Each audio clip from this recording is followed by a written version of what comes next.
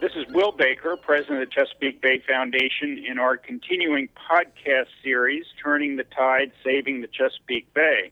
It's a great day for clean water here on the Chesapeake Bay and all the rivers and streams that feed into it. And it's my great delight to have John Mueller, Vice President of Litigation for the Chesapeake Bay Foundation, back with us today. And it's especially timely because just yesterday we learned of a very favorable decision from the Third Circuit Court, federal court, the second highest court in the land. John, can you tell us a little bit about that decision? Well, I think as we talked about before, the last time we spoke, Will, we mentioned the fact that there was litigation out there brought by the American Farm Bureau Federation and the National Association of Home Builders and some other agricultural lobbying groups challenging EPA's authority to issue what they call a total maximum daily load. We refer to that and the state plans to meet those goals as the blueprint, Chesapeake Bay Blueprint. And so the Farm Bureau lost before the Middle District of Pennsylvania in their first round of appeal in district court, and they appealed that to the Third Circuit Court in Philadelphia. And we had filed briefs and had an argument back in November of last year addressing the Farm Bureau's arguments and basically taking the side of EPA and in support of the blueprint. And yesterday, the Third Circuit issued a very definitive ruling, 60 pages long, explaining how the Farm Bureau's arguments didn't pass muster and were, as the court put it, unpersuasive. Let's come back to the the decision and the court's ruling in just a second, but I've got to tell our listeners, John Mueller was part of the oral argument at the Third Circuit in Philadelphia. And while the other attorneys on all sides were focusing in on matters of highly specific legal opinion, John used his time to do that legal argument, but also to start talking about the crabs and oysters and the men and women who make their livings off the Chesapeake Bay. And I was sitting in the audience, and I could see the three-judge panel immediately become more interested than they had been in the past. It was a brilliant move, John, and in fact, in the ruling, the 60-page ruling by the three-judge panel, they actually seem to be coming back to your points about how important clean water is for those who live in the borders, not only the Chesapeake downstream, but upstream as well, and the people who rely on them, not only for their livelihoods, but also for human health as well. So you did a great job, and the court certainly heard you and reflected your opinions in their decision. Well, thank you, Will. And it was very interesting to see that the court, we were interveners in the case, and EPA represented the United States, and it was its authority being challenged, and so they had the primary role here. But I think even EPA and the Justice Department lawyers who represented them recognized that CBF and the environmental interveners had who we represented, had a very important role to play, which was to tell the story about the Bay, to tell the story about the history of failure through prior Chesapeake Bay agreements to get the Bay off the impaired waters list and to explain to the court in human terms and real terms what that means. Seemed to have resonated with the court because Judge Ambrose, who wrote the opinion for the three-judge panel of the Third Circuit, spent a lot of time actually explaining that history and a lot of time explaining the impacts on the Bay and actually dismissed rather summarily the Farm Bureau's argument that the Bay would be cleaned up voluntarily and we really don't need EPA to help us to do that. The court said that defies common sense and the past. So it was very reaffirming to have the court recognize our views on that point. I'll never forget the judge sort of putting the legal proceedings aside and saying, now, Mr. Mueller, could you tell me how the crabs and oysters are doing in the Chesapeake Bay? I thought that was a wonderful moment in the proceedings. So let's just make sure all of our listeners understand how this has come to be. The federal government through EPA and the states have entered into a partnership agreement to reduce nitrogen, phosphorus, and sediment pollution by specific amounts by 2025 with an interim deadline of 2017. And there have been a number of national lobbying associations, the Farm Bureau, the National Home Builders, the Fertilizer Institute, none of which are local organizations. These are national groups. They have sued EPA, and the Chesapeake Bay Foundation is a full defendant in the case, meaning they're suing us as well, to try to stop this partnership from cleaning up our backyard. Is that a basic layman's definition of what's going on here? Yes, that's exactly right, Will. That's pretty much where the Farm Bureaus come from, and they have said publicly, excuse me, that they see this as a much bigger threat to their institutions. And that's why they've gotten so involved in this, and even said that they expect to take this all the way, which we assume to mean that the Supreme Court could be the next step for them. And so, what they're challenging is the legal authority under the Clean Water Act for EPA to enter into such a partnership to require this pollution reduction, which would be for the purpose of reversing the agreed-upon water quality impairments in the main stem of the bay and many of the rivers and streams entering into it. And what the court has decided is that EPA absolutely has that authority. That's correct. That Congress envisioned that there would be complex and as the Third Circuit put it, large problems that federal agencies like EPA are designed to resolve, and that EPA in this instance could work with the states to develop that plan and those limits on pollution of nitrogen, phosphorus, and sediment from all the major tributaries to the bay within the six-state watershed.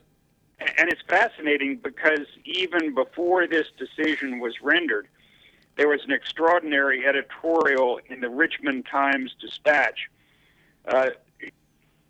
articulating grave concerns about Virginia Congressman Goodlatte's attempt to weaken the EPA's authority through legislation in the House, United States House of Representatives, for the funding bill that's working its way through the House. So there are not only legal challenges to this total maximum daily load, the Chesapeake Clean Water Blueprint, but there are also political challenges. That's right. The Bay Blueprint is requiring a lot from everyone, and we're seeing pushback at a lot of different levels. The national lobbying groups, some members of Congress, local elected officials. But for the most part, I think it's important for us to say that, the Farm Bureau didn't seek a stay of the TMDL, that it didn't ask the court to put everything on hold. And in fact, the states and local governments and private citizens and industry have been doing quite a lot to try and attain the goals of the TMDL. Not enough in our view, and not fast enough in our view, but progress is being made. And so this decision from the Third Circuit can only reaffirm the efforts made by these groups and I guess emphasize to the state partners how important it is for them to accelerate their efforts. So I want to come back to the progress that's being made and our concerns about that. But first, let's just dive in a little deeper to what the litigants, the plaintiffs might have as a next possibility. that is appealed to the Supreme Court of the United States. What would be involved with that, and what would the Supreme Court be looking for in terms of their decision as to whether to take this case or not? Right. The first, one of the options that the Farm Bureau has is to actually ask the entire Third Circuit to reconsider this decision. It was a 3-judge panel. There are, I think, 9 to 12 different judges on the Third Circuit, and so they can ask for a rehearing en banc, which means the whole court.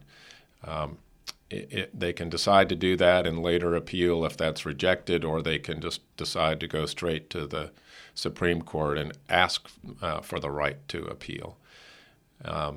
It's not automatically granted, and so the court actually has to review the decision of the Third Circuit and the arguments made by the Farm Bureau about why certiorari appeal should be granted. And what it's typically looking for are conflicts within judicial circuits. This is the first decision of its kind with respect to such a large TMDL or blueprint effort. And so there is no real conflict out there.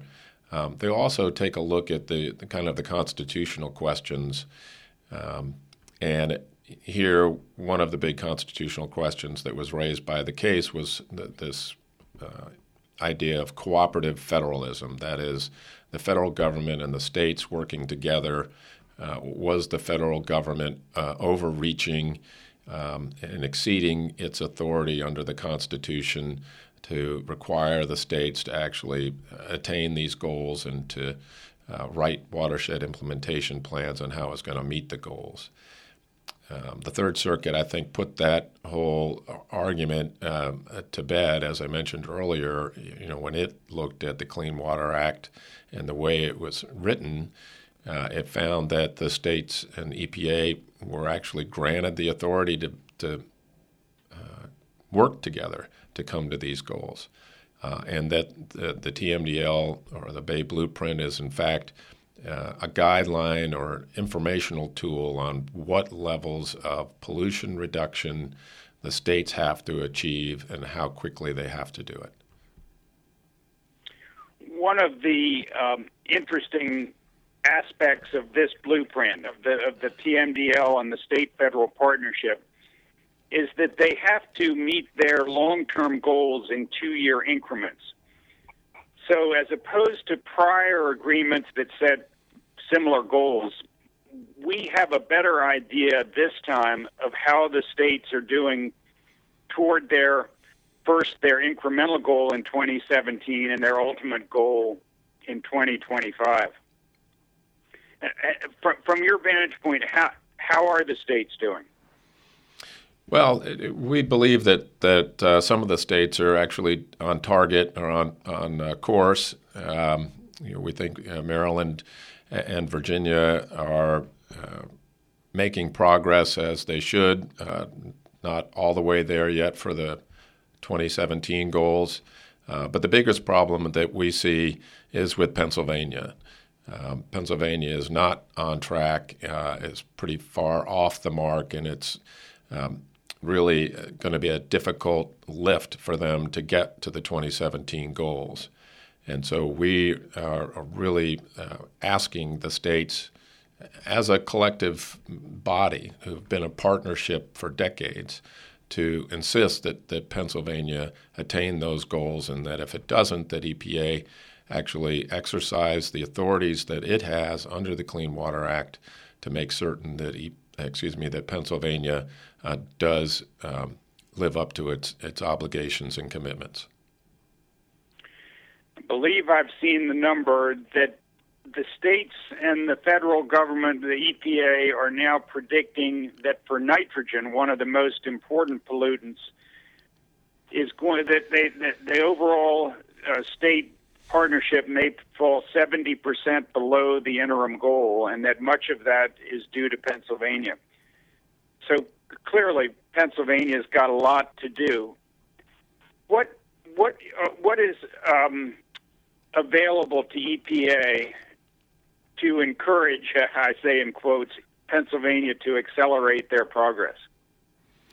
Well, the Clean Water Act does give EPA some tools, and some of them the Farm Bureau didn't like and was part of the litigation, at least at the first level before the district court, and that is the denial of grant funding. So states are able to ask for federal funds to do clean water projects, and EPA has the authority to grant that funding or not. And if it doesn't feel that the state is living up to its obligations, it can deny that funding, even though the obligation to reduce pollution is still there. So the state would have to find other sources of funding, such as increasing taxes. Another option that EPA has is to more strictly regulate point sources. Those are sources of pollution that discharge through a pipe or a ditch or some other kind of man-made conveyance. Wastewater treatment plants fall into that category. They have done a lot to reduce their nitrogen and phosphorus sediment pollution by installing very expensive water filtration equipment. But there still are new levels of technology out there that they could be asked to install at a very high price, but that is one of the levers that EPA has. EPA also has oversight authority over point source permits. So those wastewater treatment plants, other forms of industry that discharge through a pipe have a permit to pollute. And EPA can say, we're not going to allow any new permits for that kind of industry, which would probably be very difficult for economic development. But EPA has that authority. So what we're seeing here is that if the agricultural sector, especially in Pennsylvania, doesn't meet their levels of pollution reduction, and we should say that it's the least expensive way to get a pound of nitrogen, phosphorus, or sediment out of the stream. If they don't step it up, then the only thing left will be for taxpayer-funded increased technology at sewage treatment plants. And the cost of that is a lot more expensive per pound of pollutant. That's right. EPA's authority there is quite clear. It's always had that, regardless of what action it takes under the total maximum daily load. Well, John, thank you very much. I think we've really covered the legal arguments, but it seems to me that in this court's decision, what we see is not just a repudiation of those who are trying to derail clean water in the Chesapeake Bay, but really an acceptance and an acknowledgement of both the legal authority, but the necessity for the states and the federal government in this mid-Atlantic region of the Chesapeake Bay watershed to work together to achieve clean water for all 17 million citizens and for the creatures that live in the water and depend on clean water. So it's really an agreement and a support for the very mission of the Chesapeake Bay Foundation. Next week, I'm going to have an opportunity, or in 2 weeks, I'll have an opportunity to talk with Kim Coble, Vice President for Policy at CBF, about an upcoming meeting of the Chesapeake Executive Council, which is the governors, made up of the governors of all of the states in the watershed, the EPA administrator, and the mayor of Washington, D.C. And at that meeting, we hope the Executive Council will exert the kind of leadership that is necessary to get this program back on track. For our listeners who would like to weigh in and encourage that and to support these efforts, go to our website, cbf.org/takeboldAction. And there will be information there as to what you can do to help encourage our leaders to do what's needed to help save the Bay. So, John Mueller, thank you very much. Listeners, thank you for tuning in. I'm Will Baker, President of the Chesapeake Bay Foundation, and listen to us again in 2 weeks for our ongoing podcast series, Turning the Tide, Saving the Chesapeake Bay.